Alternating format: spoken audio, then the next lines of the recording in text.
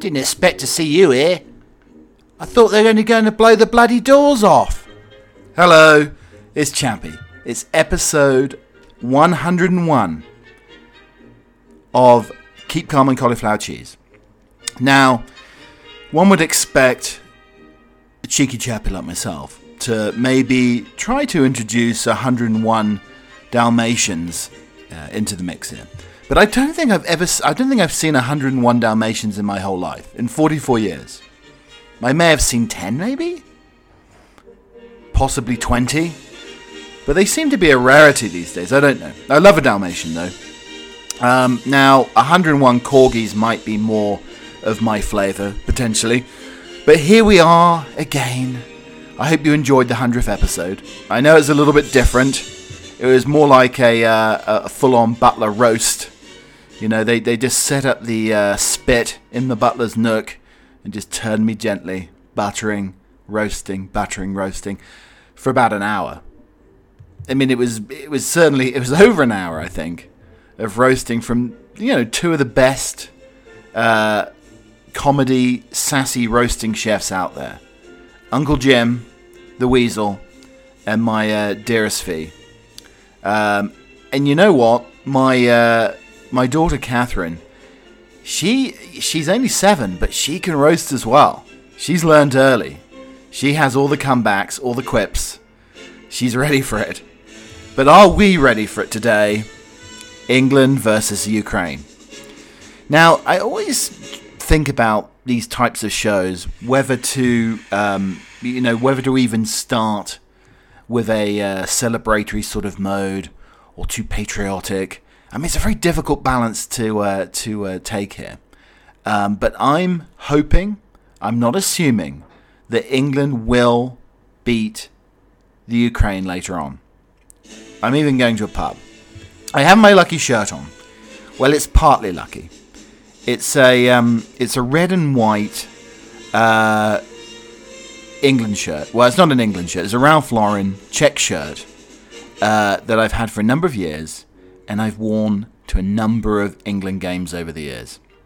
Now, I don't know if it's lucky or not, because England have lost when I've been wearing that shirt. But I popped it on the other day against Germany to see if it still had its power. Because these sort of items, I mean, for a superstitious football fan or sports fan, you have these items, don't you?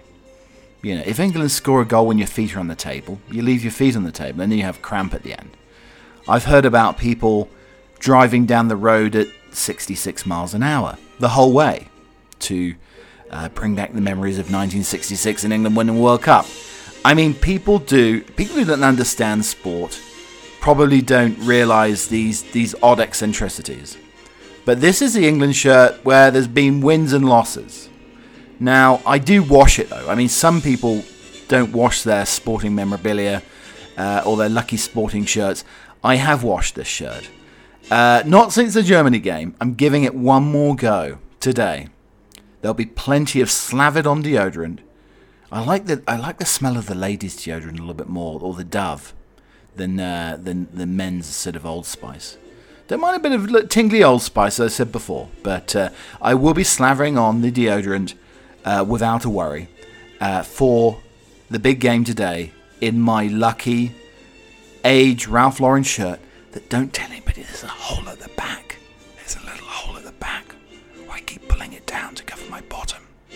Yeah, there's a hole at the back. So we will see if that shirt preserves England's lucky flow during the tournament. So coming along the way on the programme today, it's quite a packed programme, and we're having a little bit of football. I have to be a little bit self-indulgent here. And, for all you football haters, if England lose today, we'll probably never mention the football again until the World Cup in 2022. Which will be interesting because it'll be held at Christmas time.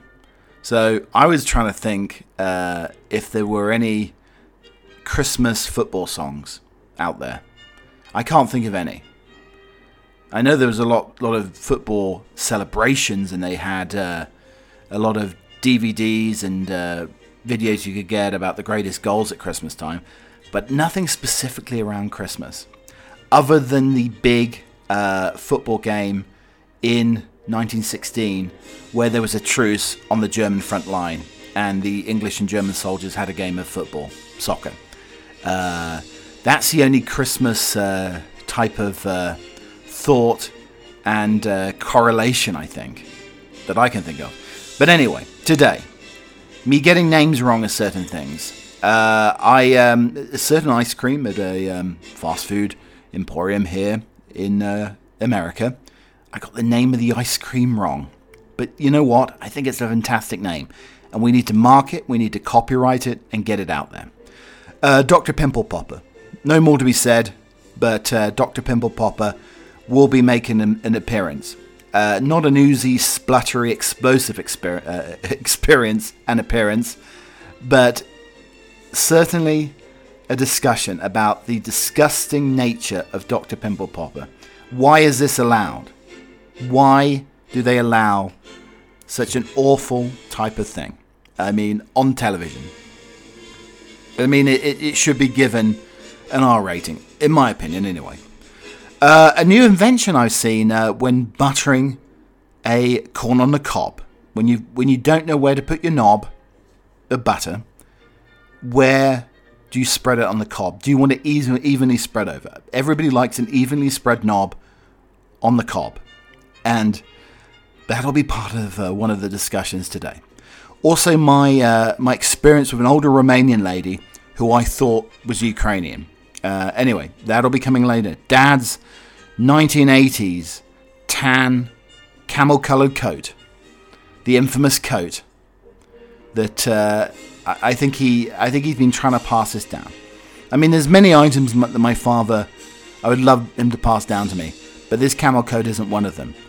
Have you ever worn a wet Panama hat? It's very refreshing, I have to say. Do sandwiches taste better during certain sporting events? Discussing that. Artificially intelligent machines going rogue. How about an ice bath with cold tea bags? Kippers.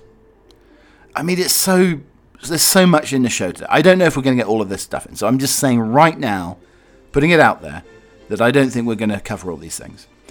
But I think we may cover Britain's cleverest dog predicting another win against England against Ukraine. I think we're going to talk about Ukraine's notorious butt squad. It's not what you think, people. Kiev strongman backs England Euros knockout. And also a food guide to Salo, the Ukrainian delicacy, Salo. I don't think anybody else will want to eat it. But you know what? We had to put it out there. Let's match it up against the full English. Why not? So I married a Branston pickle heiress. Then it went all wrong. Daisuke Nakano fell in love with the daughter of a wealthy family, but he was cut loose when their son was born. Few jars of brown goose summon such association of comforts and coziness as Branston pickle. Its glistening lumps are nostalgically British as crisps and pork pies, the stuff of ploughmen's lunches and smoky pubs and toasted sandwiches on Sunday afternoon. Expatriates in lockdown have been shipping it out in bulk to keep home sickness at bay, along with Jaffa cakes, crumpets and Cadbury's cream eggs.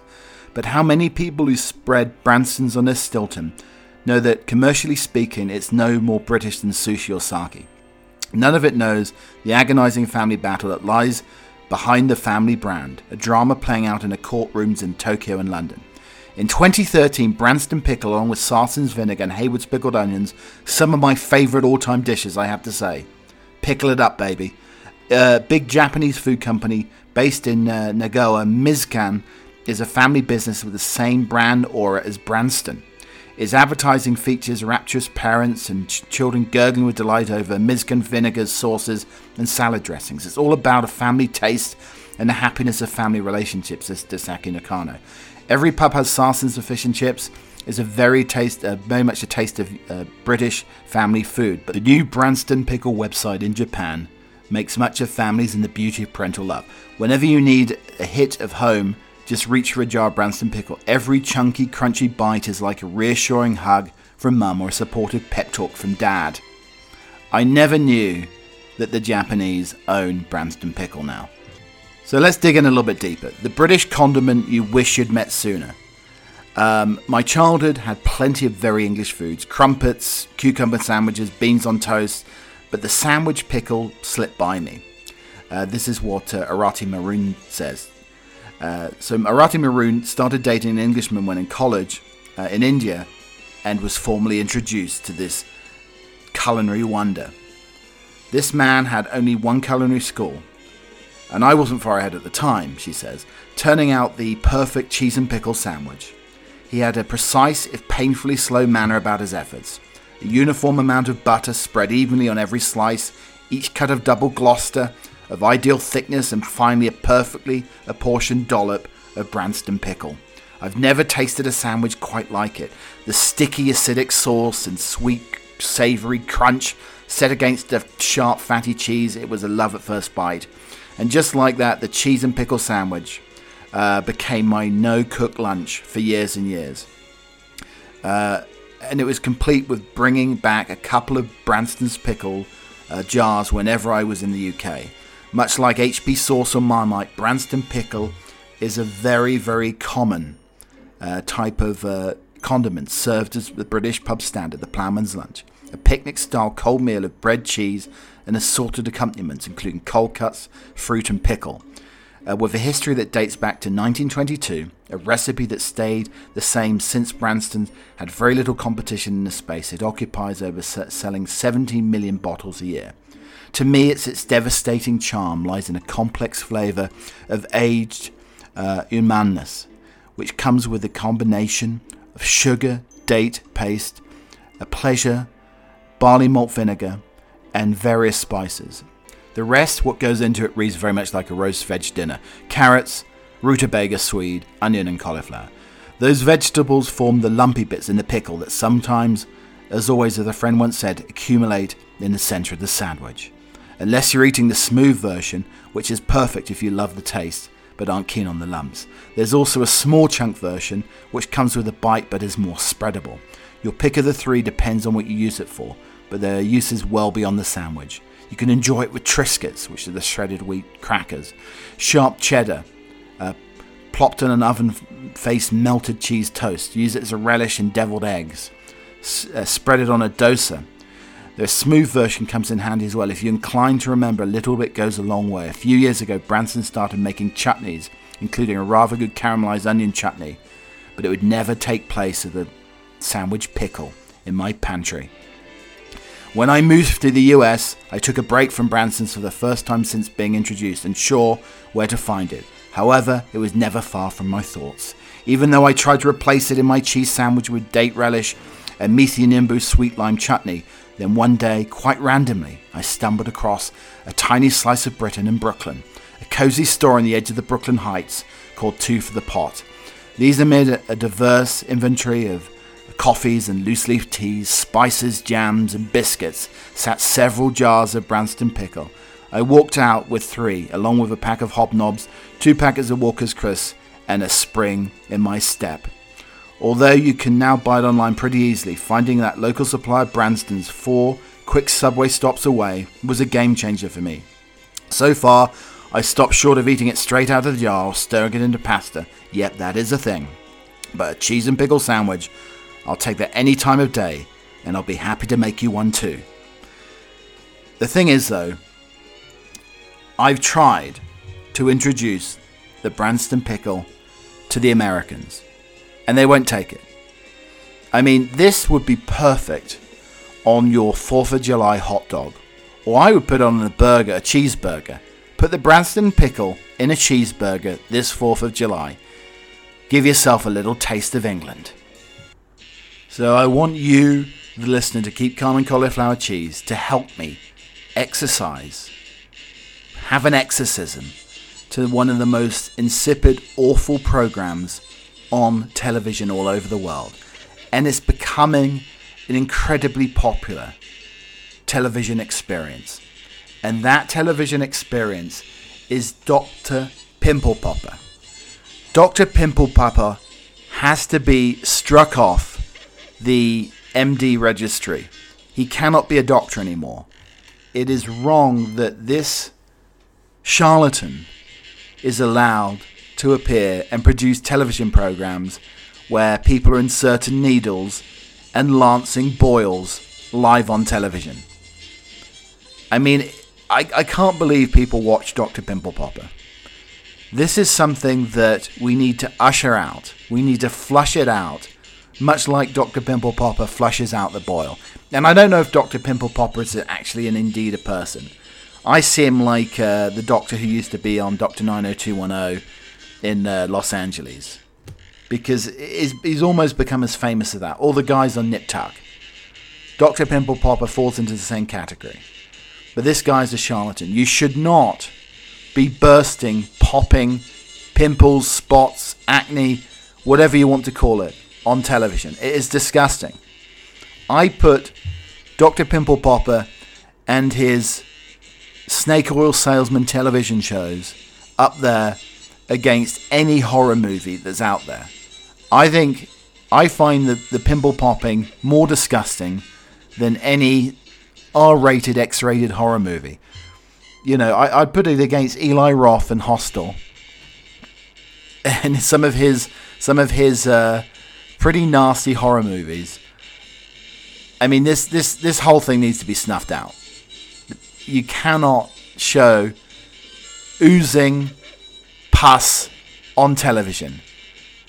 This pustule that is Dr. Pimple Popper needs to be ended, finalized. We cannot have it anymore because it's turning the stomachs of a nation, of the world, of the universe. I mean, if the Martians came down and saw that we were watching something where somebody's lancing some sort of obscene boil on somebody's back, what would they think? I mean, what would they think?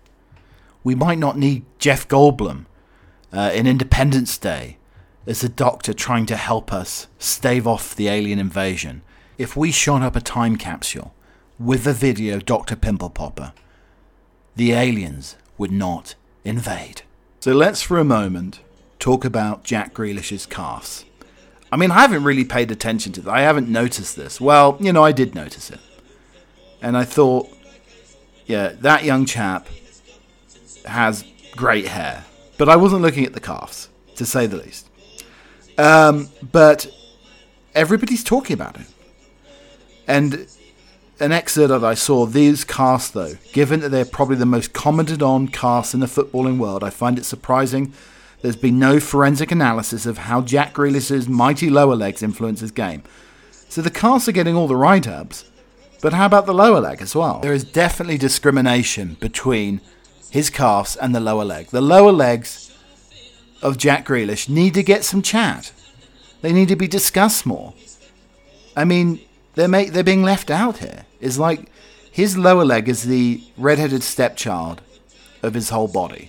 The lower leg of Jack Grealish. Whereas calves are basically the celebrant, the celebratory piece. People drink to Grealish's calves. But watch him walk or stroll is a very heel-heavy, maintaining a very upright stature. But with the ball at his feet, he leans forward and only runs on his toes, eyes watching and defend his feet and massive calves ready to propel him rapidly in the opposite direction once the opponent has committed. But you know what he also does as well, I've noticed, is he doesn't always pull his socks up. Now, I would have been castigated at boarding school. I would have probably got the birch or the paddle at boarding school for not having my socks pulled straight up. I mean, for God's sake, you can have suspenders to hold the socks up these days. Probably not on the football pitch, but that could be... I mean, somebody could pull your suspenders and yank you down, basically, and probably cause a penalty. And I think footballers in suspenders probably, they might get teased a little bit, I think, on the pitch.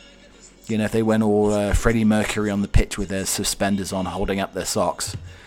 But you have to think about this. Socks need to be held up. But Grealish pushes them down, I think, just to accentuate those calves. And I was thinking I might do the same. I might start wearing long socks pushed down and see how it goes for me. The trouble is, with my long socks pushed down, I'll then show across the varicose veins. So the weight of a nation, Kiev strongman calls for Ukraine versus England thriller at Euro 2020 after regaining the title from a British champ. Ukrainian's strongest man hopes for a dazzling Euros clash against England before regaining his own world title from a Brit champion. Osleki Nokokov, winner of the world's strongest man competition last year, is roaring on Andriy Shevchenko's men to show their might in Rome tonight. The 300-pound behemoth, weightlifting beast, reckons his country has a fighting chance against the Inthorn Three Lions, but only if they believe. He told The Sun, "I speak from my own success in my sport. Belief is everything. It all starts in the mind. England might be a very strong team, but the Ukrainian character and nature means that we have a strong backbone and will be difficult to beat. The whole country is behind the team, and everybody is rooting for them and is anxious for them to succeed." Novikov is the youngest ever winner of the world's strongest man competition at 24. He stunned the world by deadlifting an incredible 1,185 pounds during the competition. That's my fighting weight, I think, actually. The Ukrainian can eat a staggering 7,000 calories a day during training, including 15 eggs a morning for breakfast. Well, I have like 55 eggs at the moment, so Novikov can come. I can make him a mixture of scrambled, poached, boiled, maybe some deviled eggs, maybe a couple of Scotch eggs as well. I mean, that would definitely weigh him down for that competition against the Brit. But nothing would taste sweeter than a Ukrainian victory over the Three Lions in Rome, he admits. It would write a new chapter in the country's history. Most of us, though, wish for a fair and entertaining game. Oh, no, he's not saying that. I mean, this guy grabs balls for a living. I mean, he doesn't want it to be a fair game. This remind me a little bit of the excerpt from With Nail and I, one of my favourite British independent films. And this is how it goes. Marwood is at the door of the gents. Nearby is a huge Irish man, nursing the end of his 10th pint. "Ponce!" And Marwood: "I could hardly piss straight with fear. There was a man with 3/4 of an inch of brain who'd taken a dislike to me. What had I done to offend him? I didn't consciously offend big men like that." Marwood heads single-mindedly back to the bar, calling out across the pub, "Perfume, Ponce!" With Nail is settled at the bar, chewing on a pork pie. "You'll be pleased to hear Monty's invited us for drinks." "Balls to Monty, we're getting out." "Balls to Monty, I just spent an hour flattering the bugger." "There's one over there who doesn't like the perfume. A big one. Don't look. We're in danger. We have to get out." "What are you talking about? I've been called a Ponce." With Nell: "What fucker said that?" The Irish bruiser gets up and walks over to them. Now he looks upright to see a very large indeed, a gentleman looking for him in the mood for a fight. "I called him a Ponce, now I'm calling you a Ponce. Ponce!" "Would you like a drink?" "What's your name, McFuck?" As he shouts, he jerks the scarf from around Woodnell's neck. I have a heart condition. If you hit me, it's murder." "I'll murder the pair of yous." "My wife is having a baby. Listen, I don't know what my acquaintance did to upset you, but there's nothing to do with me. I suggest you both go outside and discuss it sensibly in the street." Marwood is paralysed with fear. Then Wivnell executes his plan. They push past the huge man and race for the door in blind panic, screaming, "Out of my way!" So Euro 2020, UK's cleverest dog predicts another win for England against Ukraine. If you're listening to the show last Saturday, when we had a little German-England special, my dogs did predict an England win. They said 2-1. It was in the end, it was really 2-0, 2-0, by eating bratwurst versus English sausages. But this mystic Mutt Willow ordered chicken Kiev for dinner after predicting an England win over the Ukraine. The clever cockapoo munched on a bratwurst in the previous round after forecasting victory against the arch rivals Germany. I think the Sun's copying my whole story here with the dogs eating the sausages. Anyway, now she's looking for a feast from the east after barking Gareth Southgate's men to reach the semi-final tonight. Owner Charlotte Price of Basildon said she's a greedy dog and loves her treats. She's correctly predicted the results for 3 of the England 4 matches of the Euros so far. She's on a roll and she's hungry for more. We'll be watching it with the rest of the nation and we'll be with England's Salami Army in Rome. Meanwhile, expats have flown from Dubai, Spain, Czech Republic and other EU countries as supporters flock to pubs to toast players' fortunes ahead of the kick-off at 8 p.m. So UK cities are packed with punters preparing for the match, with expats in Italy biting their nails. But once again, the trusty hounds are predicting an England victory. So I did ask for some limericks on Instagram, and I got a few. But these were my favourite. There was a young man from Savannah who met his end in a curious manner. He whittled a hole in a telephone pole and electrified his banana. That's the thing, this is the problem with the accent, you see. Because I say banana instead of banana. So it would have to be, there was a young man from Savannah who met his end in a curious manner. He whittled a hole in a telephone pole and electrified his banana. But there we go. I have to say banana. I have to elongate my vowels, darling. Banana. Okay. And this was the second one. There was a young woman called Sally who loved an occasional dally. She sat on the lap of a well-endowed chap and said, "You're right up my alley." And then my favourite, with obviously Richard Branson. There's Branson and Elon Musk and Bezos all in the fight to get their little spaceship up. This is the one that's going to be like a space vacation, basically.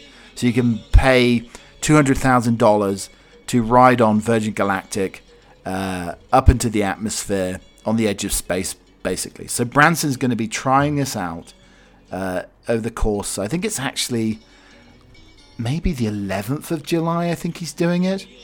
Anyway, so this made me think about, this is in memory and in celebration of Richard Branson. There was an old man from Sprocket who went up to space in a rocket. The rocket went bang, his gonads went clang, and his bum ended up in his pocket. We always say on this show about the whole social dilemma with artificial intelligence, the AILs, they're taking over. So this is the latest example that happened to my girlfriend with her Roomba. So she has one of these Roomba vacuum cleaners that I'd love this. But I mean, there's so much hair across my whole body, like some sort of Neanderthal. And then I have, I think, some of the hairiest dogs ever, other than Jack the Brat Terrier, who's basically Mr. Bigglesworth. But yeah, the Roomba wouldn't work for me. But she's got the Roomba going, and it's driving her dog Zelda absolutely crazy. Going around, doing its business, picking up all the fluff, all the bits and pieces. Her house is pristine, so it doesn't really need a Roomba. It just needs a light brush, to be honest. But anyway, so the Roomba's going around, and the dog's going crazy, and the door to her office is shut. And the Roomba is constantly banging on the office door to get in. The AILs are taking over, ladies and mantelpieces. The Roomba knows that there's more dirt in the other room, and it's intelligent enough to want to bang down the door, knock down the door, crash down the door to get to the dirt. That is how efficient and intelligent. They talk about life forms out there that are more intelligent than us. My dears, the Roomba is more intelligent than the human being. It knows where there's dirt. It hasn't even gone across the room yet, but it gets sense a dirty room that needs attention, and it tries to crash down the door. I think we need Arnie. I think the robots are taking over. This is Total Recall all over again.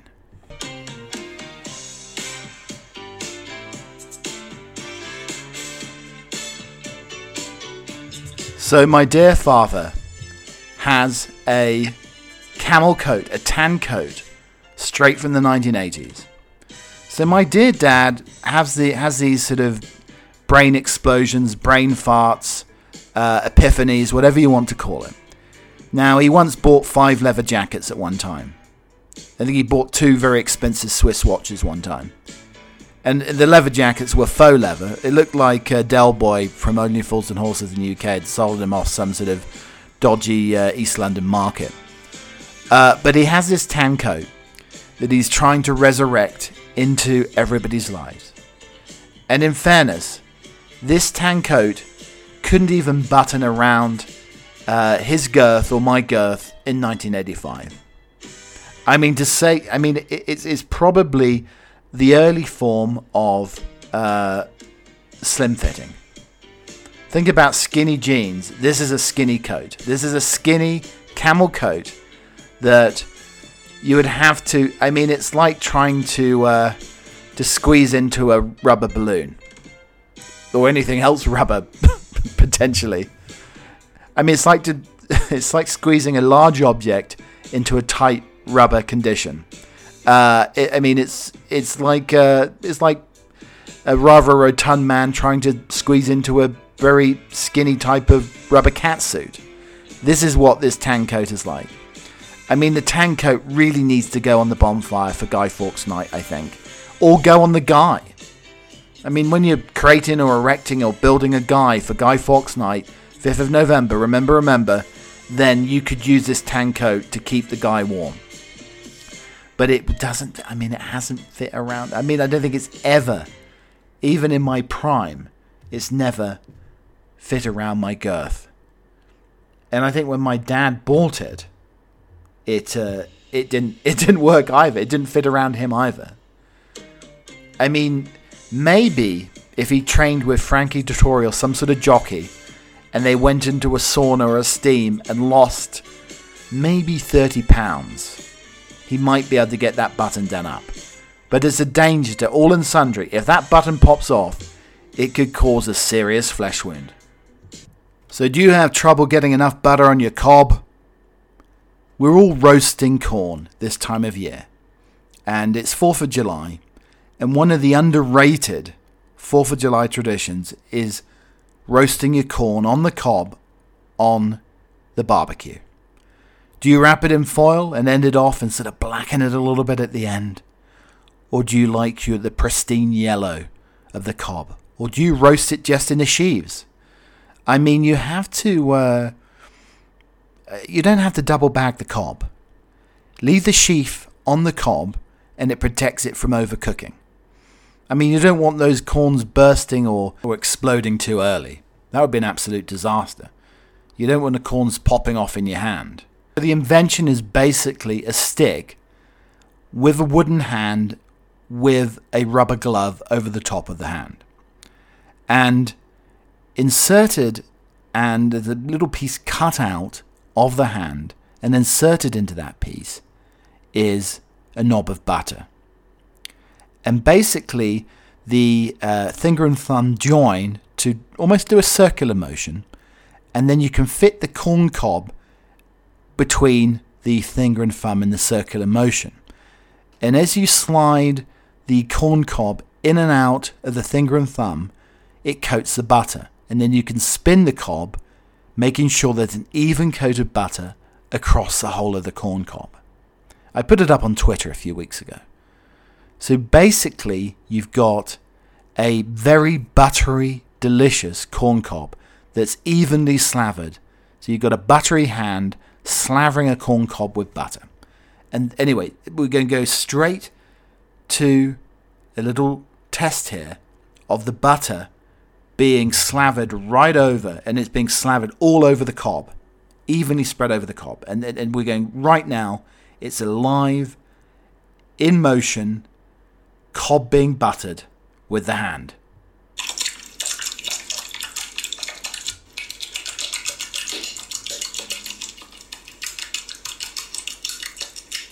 Are you feeling hungry yet? So everybody will be pleased to hear that Ukraine's notorious butt squad will be flashing their bums to show the support for the Ukraine team ahead of Euro 2020 showdown against England. Models from Ukraine's notorious butt squad, who were jailed for a racy photo shoot in Dubai, posed in Kiev to support their country ahead of tonight's Euro 2020 game against England. Their cheeky balcony snap on a skyscraper almost went viral, but now 4 women in blue and yellow Ukrainian flags are props to back up the team. Yana Gobashok, a trained lawyer, our team is our pride. I believe in our victory and we'll watch and support Ukraine. Only forward, only victory. The 4 were part of the group that flew to Dubai with Playboy Vitaly Gretshin and then took that scandalous naked shoot. But they're back again, wrapped in the Ukrainian flags, supporting their team tonight. And you know what? I think they need to move the butt squad to the side of the pitch, blink of the English players, so only the Ukrainians can see the butt squad. They'll be so distracted, they're definitely going to lose. So now we have the foodie's guide to Salo, the Ukrainian delicacy made out of cured pork fat. Lard is making a staging a gastronomic comeback around the world, but has never been out of fashion in Ukraine, where it's best served cold. At first glance, it could be a hard sheep's cheese or smoky mozzarella, but the slabs are actually cold, white pork fat. Ukraine's national dish, known as Salo, is best covered with garlic, onion and pickles, and almost can be washed down with a shot of vodka. The dish is not recommended for those watching their waistlines. One serving of pig fat amounts to 900 calories.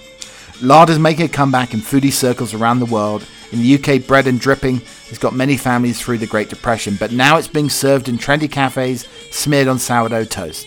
But Katerina Kogova from the Russian Revels, a cooking duo who explore Slavic culture through food, has decided a lot of time exploring the history of Salo and what it means to the Ukrainians. Any post-Soviet person will be able to recite at least 3 anecdotes about Ukrainians that love of Salo.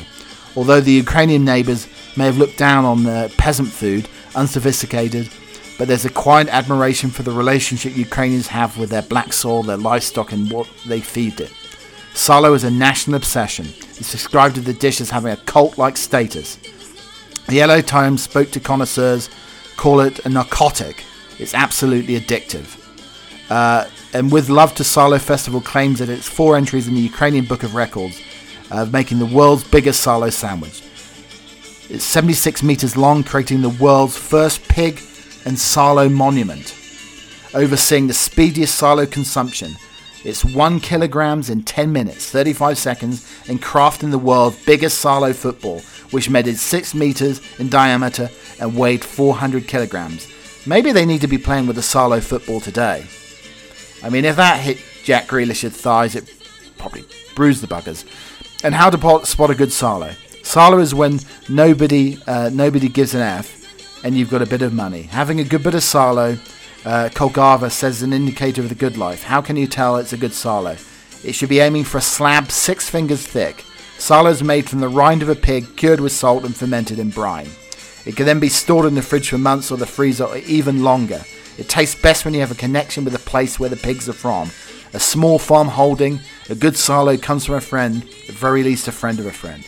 Salo can be a dessert. Pig fat chocolate may sound like a fast food, but chocolate-covered Salo is a food trend. Salo can be an art. It's championed by the Salo Modern Art Museum. Expat Live Alive describes the exhibition come restaurant as a specialist in pork fat, surprising and provocative shapes. Another installation sees a heart of lard in a glass box which could serve as a national health warning poster. Salo is concentrated energy, a quintessence of national values. When Kolava visited, she was served a penis made of pork fat, served with a side helping of dumplings. So maybe they need to think about making a Salo ice cream, pork fat ice cream. It could be delicious as a frozen custard. But there was a special emporium, fast food emporium, here in America, Wendy's. Now, I couldn't remember the other evening what the name of their famous ice cream is. And it was going around my mind, it was on the tip of your tongue, basically. But I couldn't think of it. And then suddenly I blurted out Frosticles. And of course it's actually Frosties. That's the name of the ice cream. But Frosticles. Just imagine. I need to get it copyrighted. Maybe I need to start making a Butler ice cream called Frosticles that, freezes you from the tip of your nose down to your nether regions. And we'll call them Frosticles. And they'll be the most delicious, creamiest, decadent ice cream you're ever going to taste. But I think that's what we need to do. So, if the whole podcasting lark and Butler lark doesn't work out, I could start, making an alternative sort of gelato on the street, dressed purely in my butler's pressed outfit, and we'll call them Frosticles. So the big game's starting in a couple of hours here. But remember, football's really a very simple game. Step 1, pass the ball around for 60 minutes. Step 2, get Jack Grealish on. Step 3, win. And then Boris Johnson and his pussycat, Larry, the Downing Street cat, has actually predicted who will win against Ukraine-England today. The cat's approaching the flags, and he starts licking the flag of St. George. He predicts an England win. The only thing is, Boris did smother fish paste all over the flag. It's been lovely having you here for the podcast. It's a little bit of a shorter edition. I didn't do the bumper bonanza edition that I did for the 100, but the 101 has been a real pleasure. England against Ukraine tonight. Will Southgate's men win? Who knows? I mean, it's probably a flip of the coin, but a dead certainty in an uncertain world is that I will be back next week for the 102nd edition of Keep Calm and Cauliflower Cheese. And you can listen to audio versions across all of the platforms, but there is a little musical edition, a little bit injected football, real sort of rousing chorus of tunes on the Butler Emporium edition on Spotify. So look out for that. At Keep Cheese on Twitter, Keep Calm and Cauliflower Cheese Instagram. Thank you for all your support, all of your follows. It's been absolutely delightful. You can like and subscribe on all of the platforms as well. And that does help build up the podcast in the strong men of podcast competition that's going on around the world. And, if you eat enough Keep Calm and Cauliflower Cheese, you're definitely going to bulk up and be very carb-laden, I would say. But that's the end of the podcast, and next we have the poem. This is an excerpt speech from John of Gaunt's speech from Richard II. This royal throne of kings, this sceptred isle, this earth of majesty, this seat of Mars, this other Eden, demi-paradise, this fortress built by nature for herself, against infection and the hand of war, this happy breed of men, this little world, this precious stone set in the silver sea, which serves in the office of a wall, or as a most defensive to a house, against the envy of less happier lands, this blessed plot, this earth, this realm, this England. Thank you for listening. Cheerio.